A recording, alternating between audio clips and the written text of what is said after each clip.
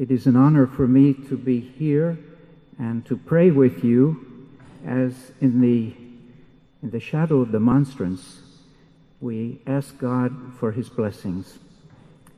It's to see all of you, not only from Liverpool, but from all of England and Wales, is also good for me. And I hope we have an opportunity to meet and to speak during these few hours that I'm here. Now it is a great honor for me to read the message of our Holy Father, Pope Francis, for this occasion. To my venerable brother, Cardinal Vincent Nichols, Archbishop of Westminster, President of the Bishops' Conference of England and Wales. I send warm greetings to all of you taking part in the National Pilgrimage and Eucharistic Congress in Liverpool, assuring you of my affection and communion in prayer as you assemble for this significant gathering, the first such event in over a century. The history of the Church in your lands is marked in no small part by the central place that countless saints have given to the sacrifice of the Mass.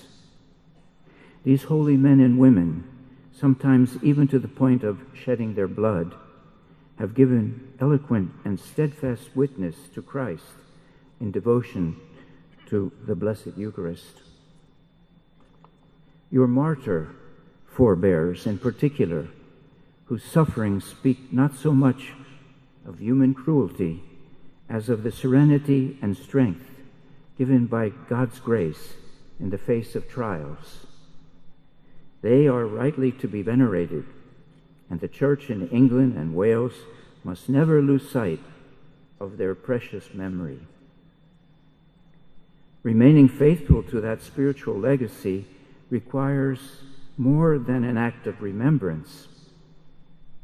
You must continue to bear witness to the same Lord and same precious gift of the Eucharist today. For past glories are always a beginning, not an end. The Lord is calling you still to go out and bear witness.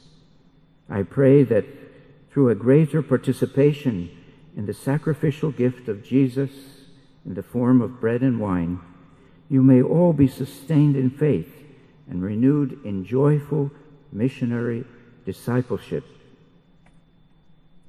Indeed, to be a joyful disciple takes root in the knowledge that we are loved by God. And the Eucharist is a privileged place where this divine love flows abundantly to soothe and refresh the souls of the faithful.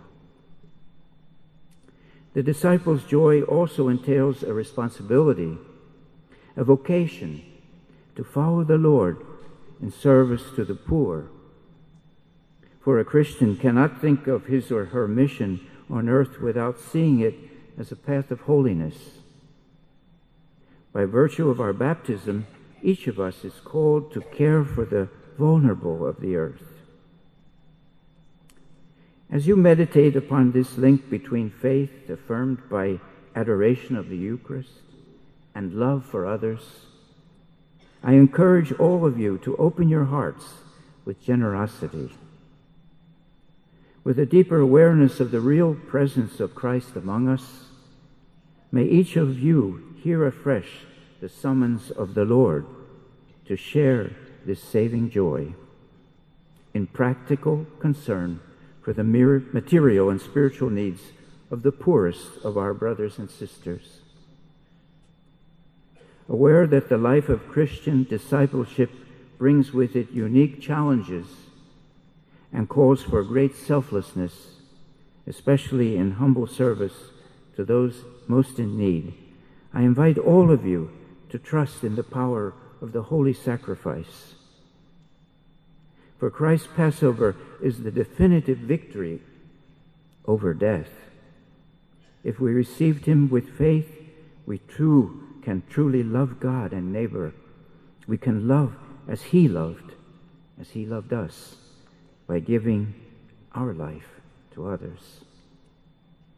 I pray that the bishops, clergy, religious and lay faithful, as they come to adore the Lord, who is the bread of life, will be inspired to enter more deeply into the mystery of Christ and his saving death and resurrection, made manifest in the Eucharist, and become ever more aware of God's love proclaimed in the celebration of Holy Mass. On this special occasion, I entrust all taking part in the Congress and their families to the maternal intercession of Our Lady of Walsingham, and I cordially impart my apostolic blessing as a pledge of peace and joy in Christ the Lord. And this is from the Vatican, and it is signed Francis.